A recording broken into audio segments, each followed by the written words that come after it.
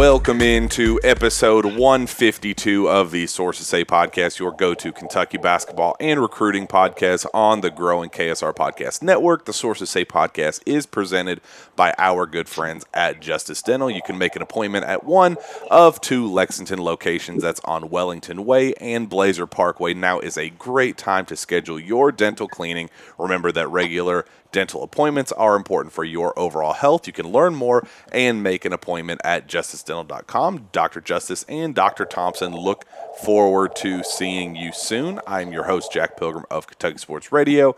Very happy to be joined once again by the one and only Sean Smith of Go Big Blue Country. Sean, how the heck are you? You can tell it's late because that was the quietest welcome into another episode of the Sources Say podcast that you've ever done. Well, it is quite... Trying not to wake the whole house up, right? Trying not to wake up neighbors, trying not to wake up the wife in bed.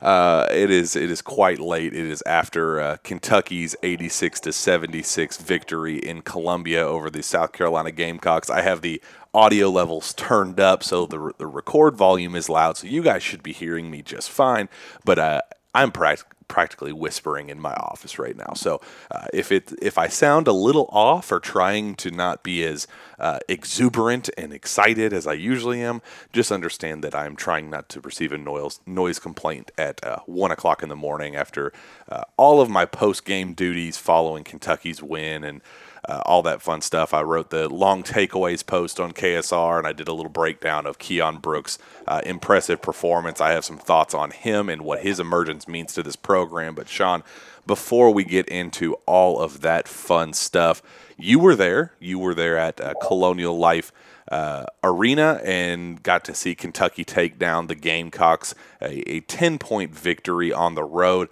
another 5 straight wins in a row, and then 3 of those being on the road. So, Sean, what did you make of the performance, and what was it like being there, boots on the ground, in person, in enemy territory?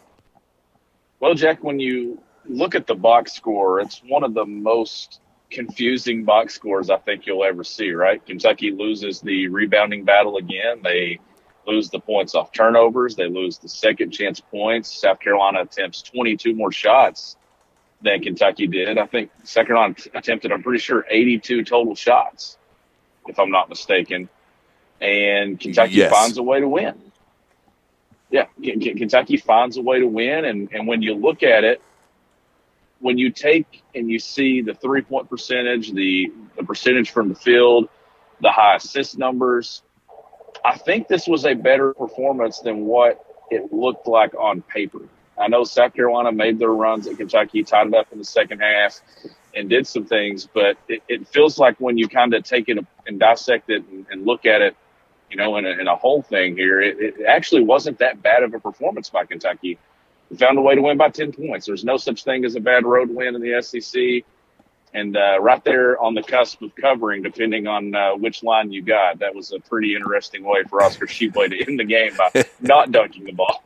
And I'll tell you this. Yeah. I think Cal knows the line because he actually pointed like he wanted him to dunk it and put it in. Because I think Cal was like, oh, God, like, you know, he has a wide open dunk. I'd love to see the replay because I'm sitting there looking up the bench, and it looked like Cal pointed. It said no. I think he then was like, oh, crap. Like, you know, this thing is really hanging on the balance of covering or not. Yeah, I think he would tell you, oh, no, I was just wanting because we wanted to win National Player of the Year. This is part of his National Player of the Year campaign, all that stuff. You know, we wanted to get him his 20-point game and 14 rebounds. But, no, I think there was something to that. I think you brought up a good point because depending on where you got it, it was. So you did see it, right? Yeah. Oh, yeah. I saw the video of it. There's video out there where Cal clearly egged him on to finish that last bucket. Yeah, and something he's never done before, right? I've never seen Cal do that. Well, he had a bet to hit, Sean. You can't blame him. There's money to be made.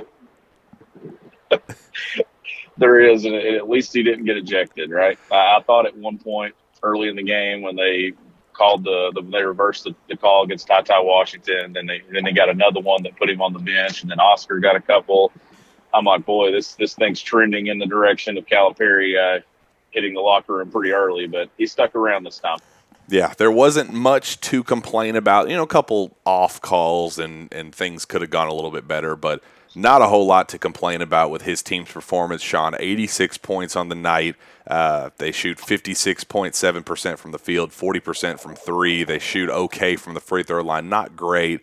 They get out rebounded, but they still hit that 40 rebound mark that they've been averaging all year long, which is still top 10 in college basketball. So that part is still phenomenal. You have 6 players, Sean, finish in double figures. That's led by Oscar Tshiebwe at 18 points, followed by Keon Brooks at 15, Ty Washington at 14, Kellen Grady at 12, Jacob Toppin at 10, and that's in 8 first half minutes. So that in itself was really impressive. I guess maybe even just 6.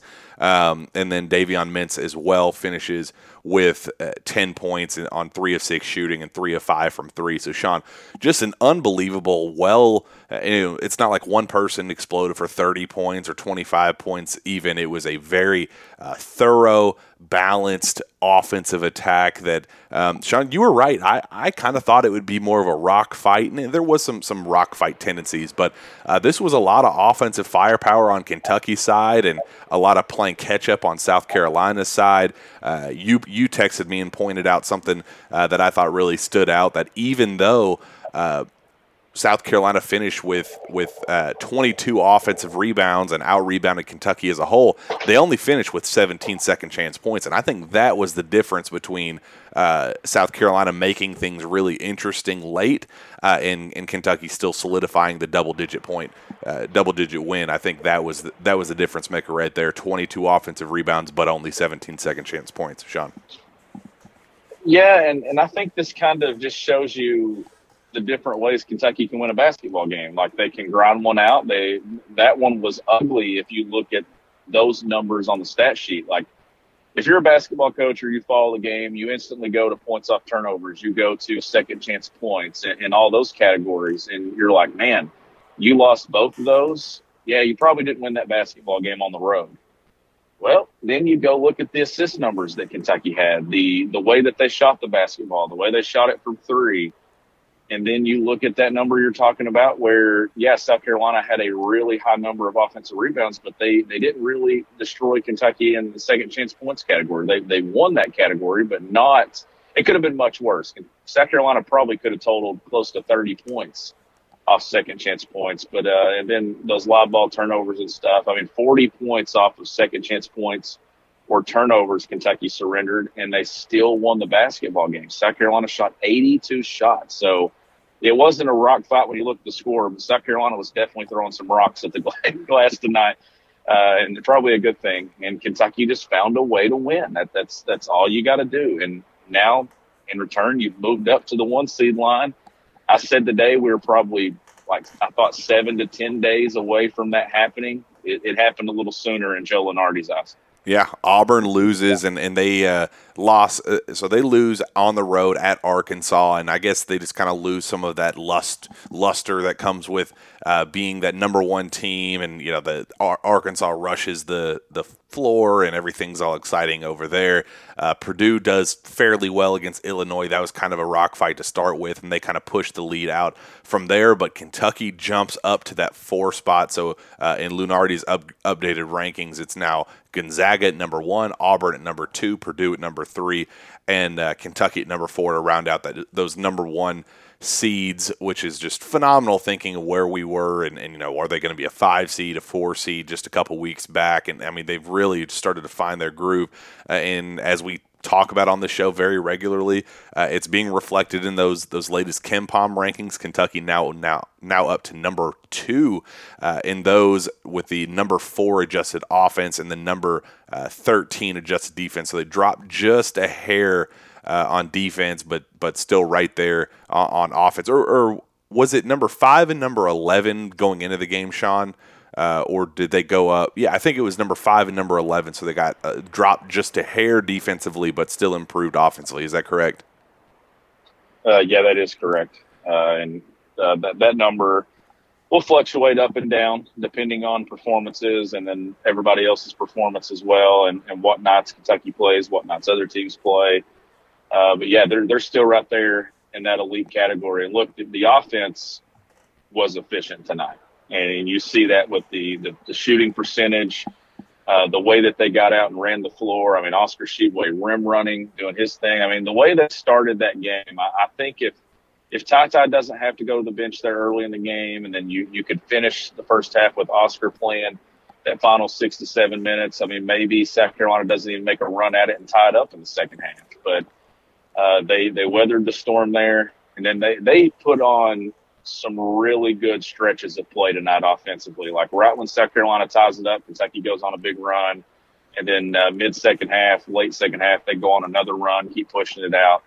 That's the sign of a really good team. And look, Jack, biggest takeaway for me is John Calipari's brought some good basketball teams down to Columbia, and they've lost. Well, you look at that stat sheet tonight, and a lot of things were not in Kentucky's favor. You had foul trouble in the first half. You lost all those key categories we talked about, and you still walk away with a 10-point victory. That's a good basketball team. They haven't won in Columbia, Sean, since 2016, and we talked about that on the show, the pregame show, and they still left there with a double-digit victory against it. And they're better than I think their record shows. And we talked, there wasn't one individual player. Bryant played out of his mind, 18 points, 14 rebounds. But there really wasn't one player that was just a constant threat. It was kind of a well-balanced attack from them. I think they played a good game. I think that they were physical. I think they, like we said, rebounded the ball extremely well. Tip of the cap to South Carolina. They gave a hard fight. It's a well-coached team. Frank Martin does a heck of a job, but this team is what it is. This is an elite basketball team, and when you have 6 different players scoring double figures, and it's as well-rounded of an offensive attack as this team is, I mean, there's just no way to go after them. It's not like you can just stop 1 or 2 players and expect to slow this team down, because you have 3, 4, 5 other players rounding out the rest of the rotation that are going to beat you, and that's what makes this team so special, and that's what makes this team so scary. And Sean, there's one player in particular that I just really want to give credit where it's due, and kind of give him the roses while he's here, and while we're as the season's going on, because that 4 position, Sean, is one that we talked extensively from the start of the season about needing to find growth and consistency. Yeah, Jacob Toppin would emerge and explode one game, especially defensively, and then he'd disappear for a game or two. And then Keon Brooks would have a very impressive game, and then he'd disappear for a game or two. There was never that consistency out of that spot. And it was a little worrisome, because you knew what you're going to get those top 3 positions. You knew what you would get out of Xavier, knew what you'd get out of Ty, knew you'd get out of Kellen Grady, and obviously what you'd get out of Oscar Tshiebwe at the 5. But that 4 was a major question mark every single time Kentucky set foot on the floor. And Sean, I would argue that Keon Brooks has been one of the best stable forces on this roster over the last 2-3 weeks. I think that he's playing the best basketball of his career. I think he's finally broken through, and tonight was the epitome of that.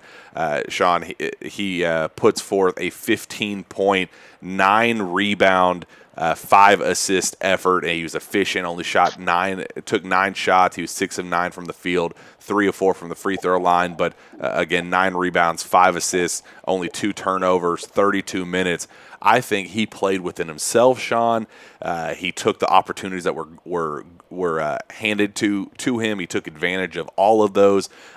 He attacked from the mid-range. He attacked at the basket, had some alley-oop attempts. He just did everything so patiently and so quietly. It was a quiet 15, but man, when you can get that type of performance, and that's what we talked about in that Kansas game. It's not like he's doing anything, out of this world. It's not like he's hitting threes and dunking on people's heads and just doing all this crazy stuff. He's just playing basketball. He's doing what he knows he can do.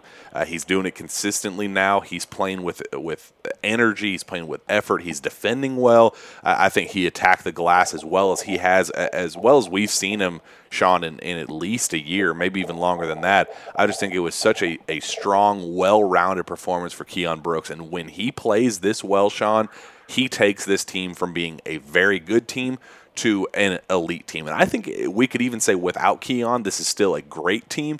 I think with Keon playing the way he is and playing in this last stretch, this last 5-game winning streak, Keon Brooks is averaging 16.8 points and 6.4 rebounds per game while shooting 53% from the field. When he is playing at this level, Sean, I think this takes a very good to great team to a special to elite to special team. I think that's kind of the growth that this team has when Keon is playing at this level.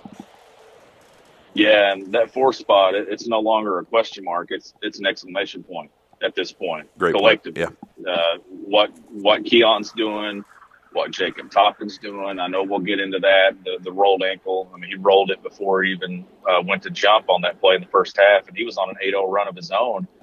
But Keon, to me, has solidified that this team doesn't have a weak spot in that first 5. Like, you know what you're getting from the guards, you know what you're getting from Oscar, and now what you're getting from Keon is you've got a guy that's bought into his role. He's rebounding at a very high level.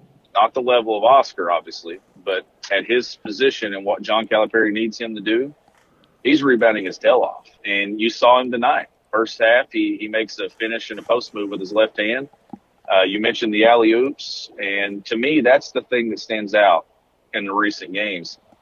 Keon Brooks is dunking the ball, and he's dunking it hard on a lot of plays. He's playing above the rim and getting some of those lobs. Those things were missing with this team over the first, 15 to 16 games, and now you're seeing them start to throw that lob more, whether it be to Keon or Grady getting out in transition and getting a dunk, Mintz getting out and running, Ty getting steals and running and dunking.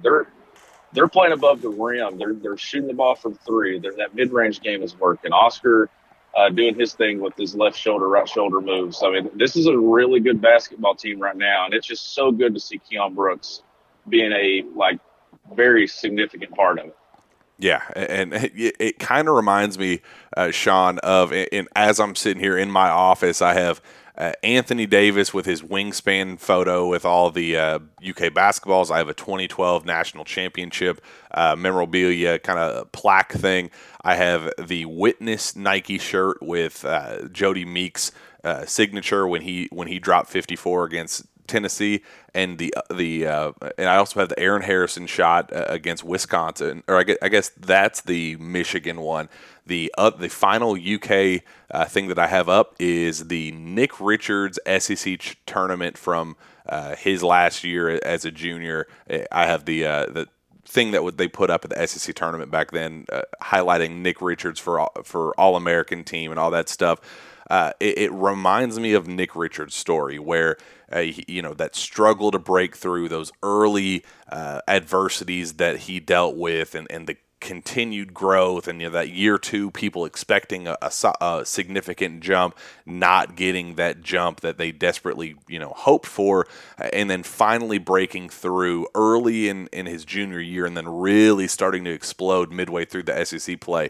I think it's a very similar scenario and just kind of the way this fan base has kind of wrapped its arms around Keon in the same way as they did with Nick Richards, because there's been such frustration. There's kind of that back and forth and that push and pull with it. They're finally getting that reward of Keon breaking through and some of the quotes that Keon has. And Coach Cal said after the game, his quote was phenomenal. He said, what he's doing and how he's playing, the decision he made to come back was a man's decision. Someone else would have probably promised him the world. Now, they may not have done it, but he made a man's decision to come back. How he's playing right now, that's where he should be. He's doing it at Kentucky in the high-level games, national television.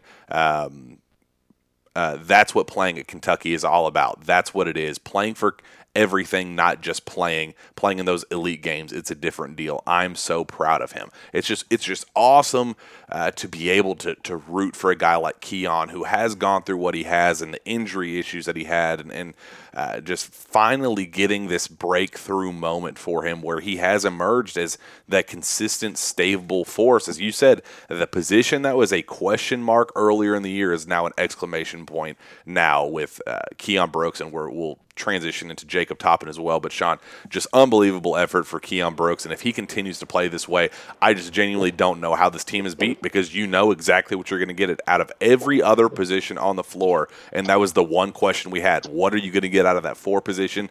And if Keon's going to play this way, then this team has no flaws. They just don't. There's not a single way that you can look at this team and think that's how we're going to beat you. And I think that's what makes it a title contending team.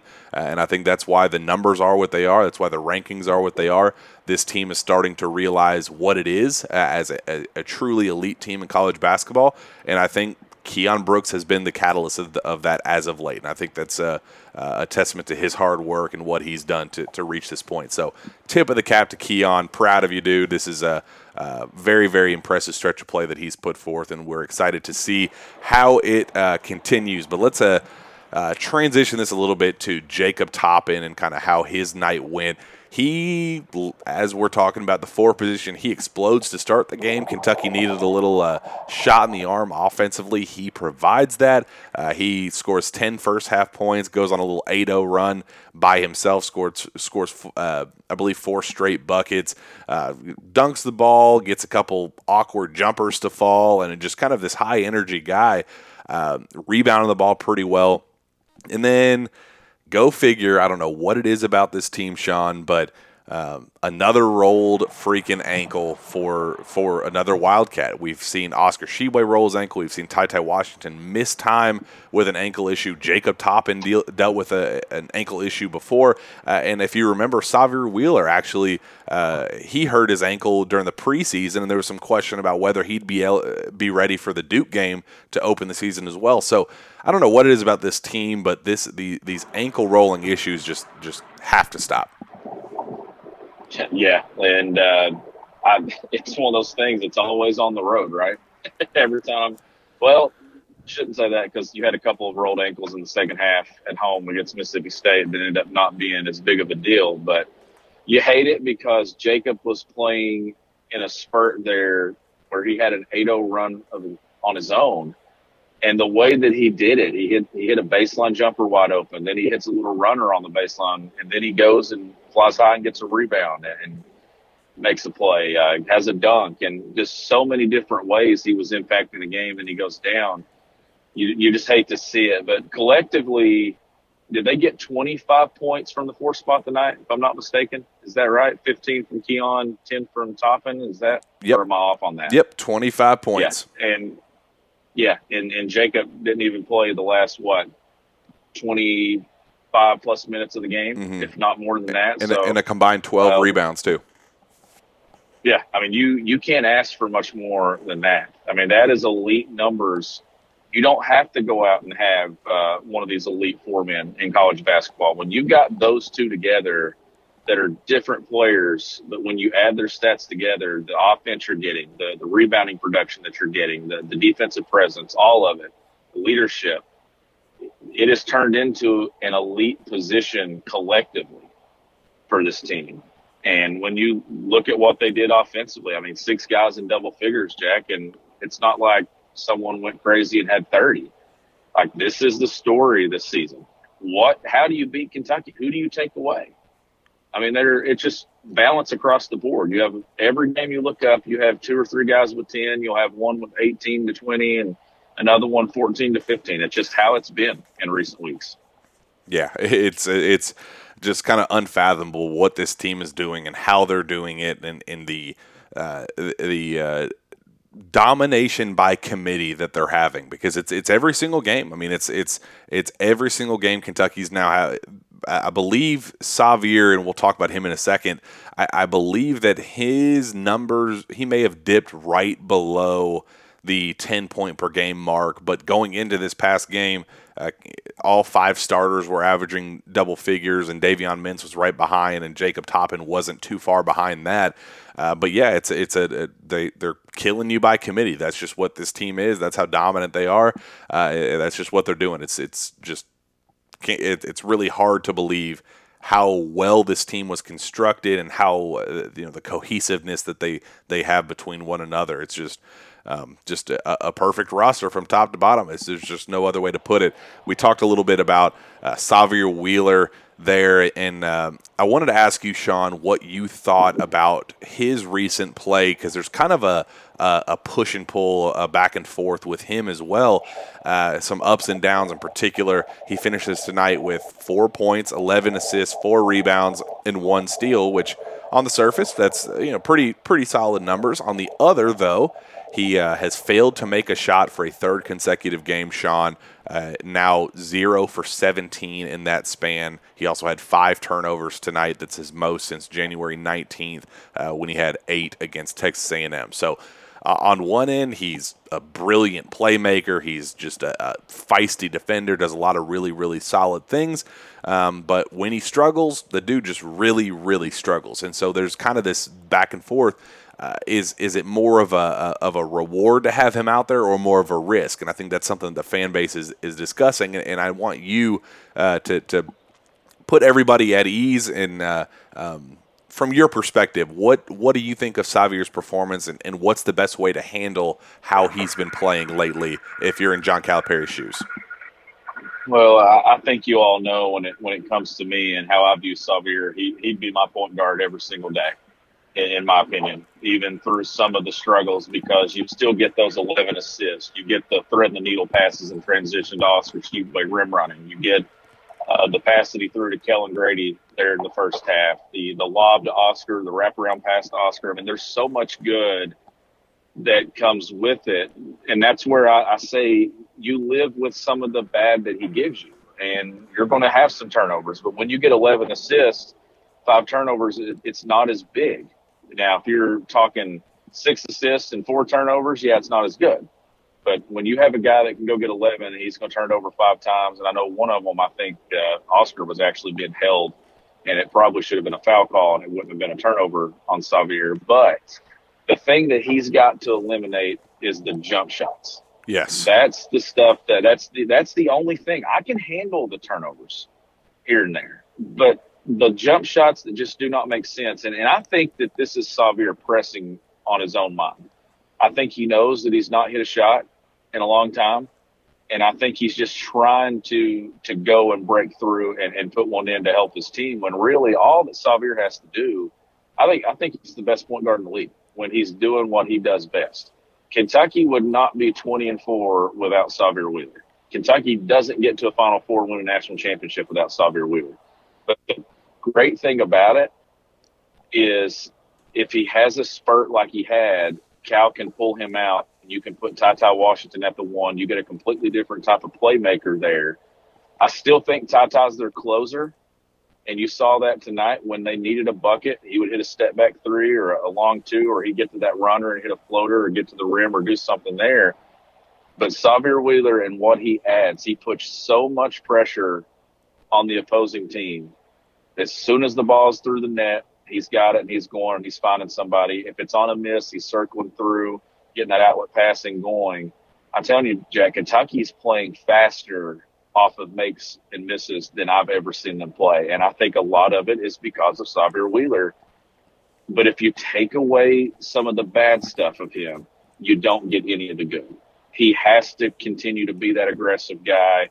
He's going to turn it over a few times a game, but those assist numbers are always going to be 7 and up, in my opinion. And I think he's going to be okay. He's just got to get it out of his mind. He doesn't have to score points. I think that he could be a 4 or 5 point scorer and this team still win a national championship if he's doing all the other things that makes him so good. Well, they scored 86 points tonight with him scoring 4 and not making a single shot. So what does that tell you? Exactly what you were saying. I mean, it's he's now averaging. But at the same time, he has to stop taking the long twos. Yeah, it needs to be a layup, or if it's late in the clock and he has a wide open shot, take it. But other than that, it's almost a turnover if he takes a long two or something. I mean, it just and I think that's just the competitive nature in him. I don't think it's selfish basketball. I don't think he's actually going and trying to get his. I think he knows he's in a slump and he just wants to see the ball go through the basket. Yeah. Xavier will be fine. He's now averaging 7.23 assists per game, and that's still good for number one in college basketball among Power 5 players. And I agree. My only complaint is, he gets a little lackadaisical at times, and you hit a couple turnovers today, not when he's pushing out in transition and kind of, trying to make a play, but he kind of fell asleep at the wheel in that one where it was a breakaway opportunity and gave up a layup on the other end. But my only gripe is the pull up, 15-footers in transition from the right elbow and the left elbow. Those are the shots that just make me want to pull my hair out. That's it. I mean, I can handle him not making shots. I'm okay with him getting to the line, knocking down some free throws, and getting your 7 to 12 assists per game or whatever it is, keeping that turnover number from 3 to 5-ish per game. And I think that's still a title-winning recipe, given what he can be as a playmaker on this team. Yeah, and he even got him a shot at the end of the first half, and Keon just didn't hit it. I mean, it was a tough shot, but he dribbled around, ended up getting into the lane there. And look, you're going to have turnover numbers with him because his game is built on getting deep in the paint. Sometimes he gets too deep and he gets swallowed up, but there's a lot of times you'll see that wraparound pass that he makes to Oscar or someone there, or he drives baseline and fires it to Grady in the corner. He does a lot of good. My only concern, and I'm the biggest Xavier Wheeler fan, is if you get into that NCAA tournament and one of those long jumpers happens late in the game at a crucial possession. I think that's my only concern. He's got to eliminate that habit entirely. But the cool thing about this thing, though, and this is what makes Kentucky so good, is if he has a moment like that, you can put him on the bench because you have Tata that can run the one. When he was at Georgia, you couldn't take him off the floor and put him there. That's why his numbers kind of looked the way that they did. They had to play him. You don't have to play him for a 2 or 3 minute stretch because you've got a guy that can run the one and do things different. But Xavier Wheeler needs to be playing a ton of minutes. He needs to be doing what he's doing. I think if you ask every guy on this team, they tell you the same thing. Yeah. Like, he's the straw that stirs the drink. And what they're doing in transition right now is elite. And it's really fun to watch. Yeah. Coach Cal said it best after the game. He impacts the game. The good news is if he's struggling or he needs to come out, we're fine. How many point guards impact the game the way he does? Not many in this country. So I think the dude that's at practice every day, the guy that sees the games up close and personal, watches more film than all of us combined, he still stands by his point guard. And if he's doing that, then I most certainly am too. Let's just cut out some of those transition jump shots and some of those reckless turnovers, and we are all the way set. I am all the way in on this. So let's wrap up the show with this one final note.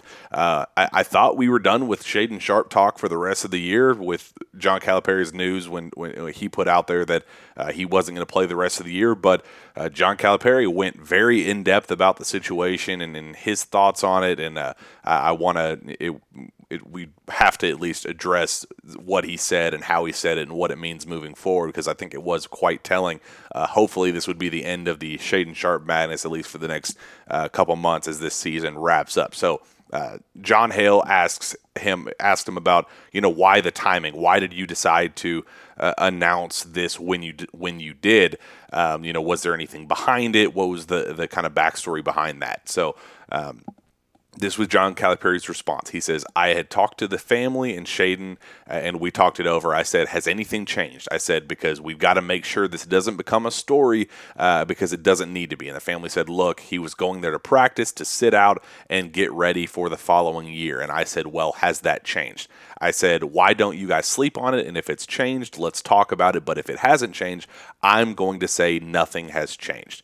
It is what it is. I know everybody will say, well, he isn't coming back. Well, anybody can say anything. This kid comes back. He's the number one draft pick. In my mind, he's the number one draft pick. How can I say that?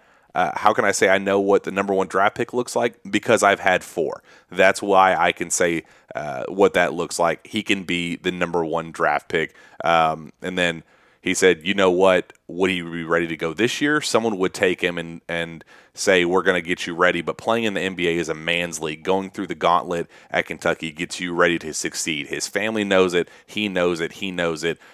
He said the attention to detail here, it's never been seen anything like it. Well, guess what? When you move up, it's even more so. But he's a great kid. I love coaching this kid. I do. Love coaching him. So, Sean, long, drawn-out story short, a lot of stuff there about Shaedon Sharpe, bringing up the idea that if he comes back and hopefully when he comes back, he would be the number one pick. But just a very a telling thing. There's a lot of talk. Was that a recruiting pitch? Did you, by listening to that and hearing that quote, did that sound to you like a recruiting pitch on John Calipari's part in terms of if he comes back, he would be the number one pick? Or do you think, understanding the context behind the quote as a whole, what do you think that means? Well, one thing, I'm surprised we didn't get a how about Lance somewhere in there. That's kind of the type of quote where he would throw in a Lance Ware reference. But no, I think it's a little bit of both, and I think you can kind of take it both ways. I think hearing the whole thing, he's obviously just telling the whole situation, right? He's telling the conversations that he's had, where things stand right now, that he expects Shaedon to be back in Kentucky next year, and that the plan has not changed. But then I think at the end of it, I think it's one of those things that even though the plan is in place for him to come back, I think that Cal throwing it out there and saying, look, this kid comes back, he's going to be the number one pick. I know what the number one pick looks like. I've done it 4 times. That to me in itself is kind of just I know you've already said this is what you're going to do. I know the family is on board with doing this. I just want you to be rest assured this is what will happen if you do for sure come back. That kind of just feels like a thing where you want Shaedon to hear that. Like, all right, I'm going to be the number one pick if I come back and wear a Kentucky jersey next year. Not that it was really a direct pitch, but I just think it's one of those things where Cal, he has the blueprint. Why not throw it out there to UK media and to national media and just let everybody hear it? Let Shaedon hear it being spoken to everyone. And if it was used as a recruiting pitch, even though they know the plan is in place, and I have no problem with it. I think it's a smart tactic to use there. Yeah, and I will add, later on in the conversation, somebody asked, will he even test the waters? Is that something, would he go? And he said, we haven't gone that far, but I don't see any reason for him not to. But again, if someone in the draft would take him number 1, number 2, number 3, say we'll take him number 5, if someone guarantees him that they're going to do that, then you got to sit down and talk. And I think that's kind of okay, well, maybe that is the counter to that. But he said he may not.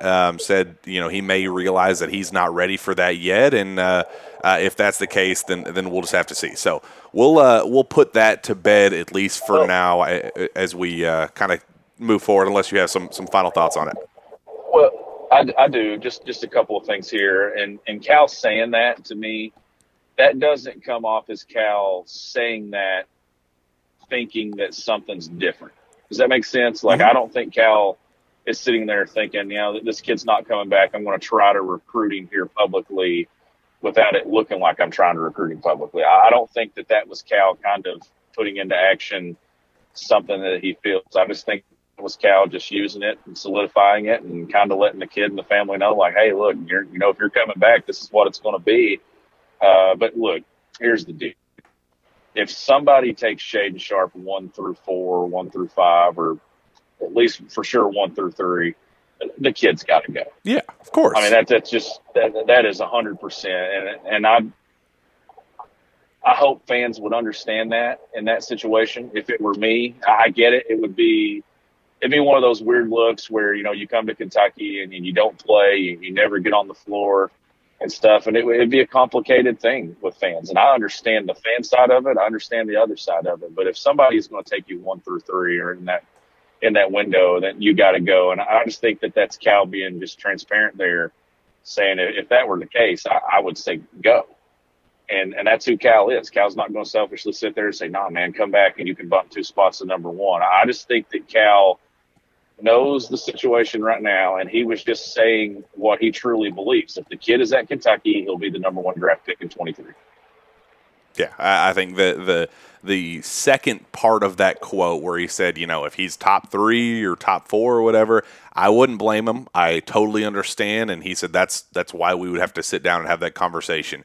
But he said, you never know. This kid came here with this decision. He wanted to come in and do it this way.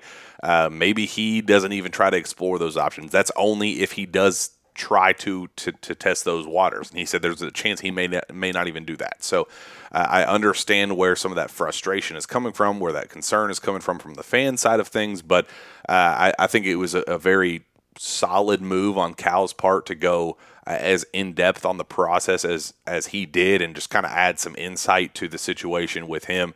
Sean, I thought it was a really good conversation and really shed some light on kind of the behind-the-scenes stuff of what's going on. And I do think it made me feel a little bit better about the situation in terms of potentially having him return next season. You never know how the draft process will go. You never know if somebody falls in love with him during that process and says, screw it, I want to risk it all and take him top 3. But you also have to realize that's part of the draft where a lot of coaches are, they don't want to be desperate. They want to be safe because that's kind of the bottom tier teams in the NBA. They don't want to take risks. So that's another way to look at it as well. Are you going to have somebody that's going to take a risk on a dude that's never played a minute of college basketball? That's another thing to factor in. And I think that's something that I've heard behind the scenes that there's some worry behind, on the NBA side of things. What is he going to be? I would prefer to see him at the college level until we make that final determination on what he can be, Sean. So, let's put a pin on that and hope that we don't have to talk about Shaedon over and over again to close out the season, because I know as much as fans are excited about it and would love to hear Shaedon update 4.0, 5.0, 10.0 over and over again.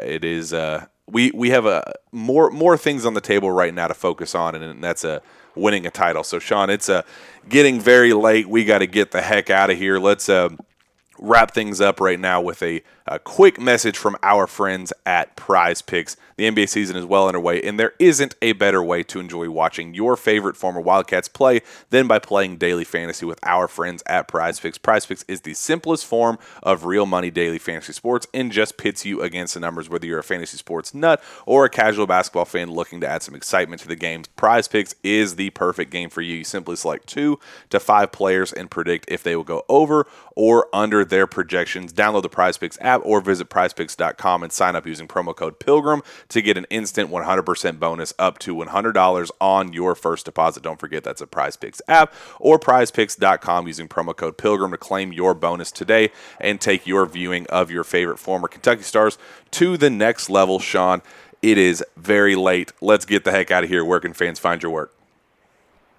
You can find my work at gobigbluecountry.com, and you can follow me on Twitter at GBBCountry. And if I tweet before 9 a.m. in the morning, I want someone to call me out on it because I'm exhausted. I'm right there with you, Sean.